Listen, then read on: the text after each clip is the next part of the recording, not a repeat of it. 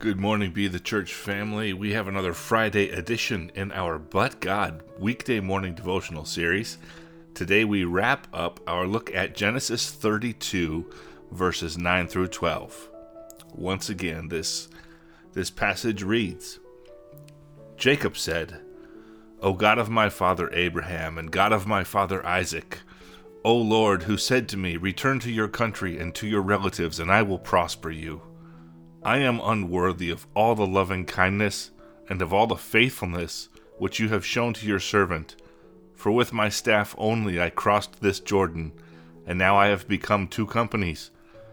Deliver me, I pray, from the hand of my brother, from the hand of Esau, for I fear him, that he will come and attack me and the mothers with the children. For you said, I will surely prosper you and make your descendants as the sand of the sea, which is too great to be numbered. In verse 12, Jacob reminds God of his promises to the house of Abraham, Isaac, and Jacob. For you said, I will surely prosper you and make your descendants as the sand of the sea, which is too great to be numbered. Reminding God of his promises on the surface seems a little silly. However, if we go deeper, the reminder is not for God, it's for us, so that we can remember his promises, so that we can be comforted by his words.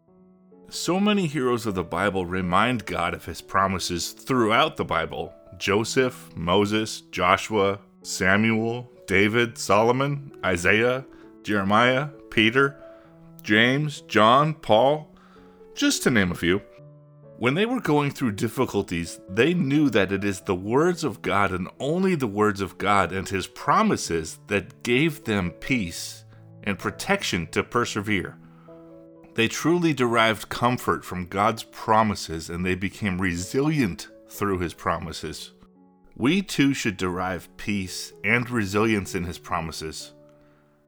Therefore, remind God of his promises, not because he forgets, but because we forget. Be reminded that his mercies are new every morning. Be reminded that his yoke is easy and his burden is light. God is the God of peace. He gives us the peace that surpasses all understanding. Take comfort in his words, which give you his perfect peace.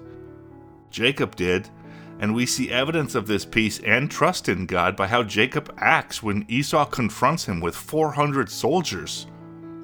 But that'll be in Genesis 33, and we'll look at that next week.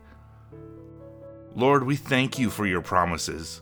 We thank you that we can take comfort in your word. We thank you that even in the midst of trials and struggles, you are there with us, helping us to be strong and courageous. Lord, thank you for your gift of grace and eternal life with you through Christ's death, resurrection, and ascension. Please help us to draw strength to overcome the power of the evil one.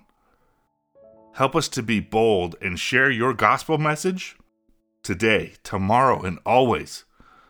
We pray all these things in Jesus' most precious name. Amen. Blessings, and press in, and press on. As one quick note, as our broadcast yesterday mentioned, we do want to be an intercessor for you in prayer.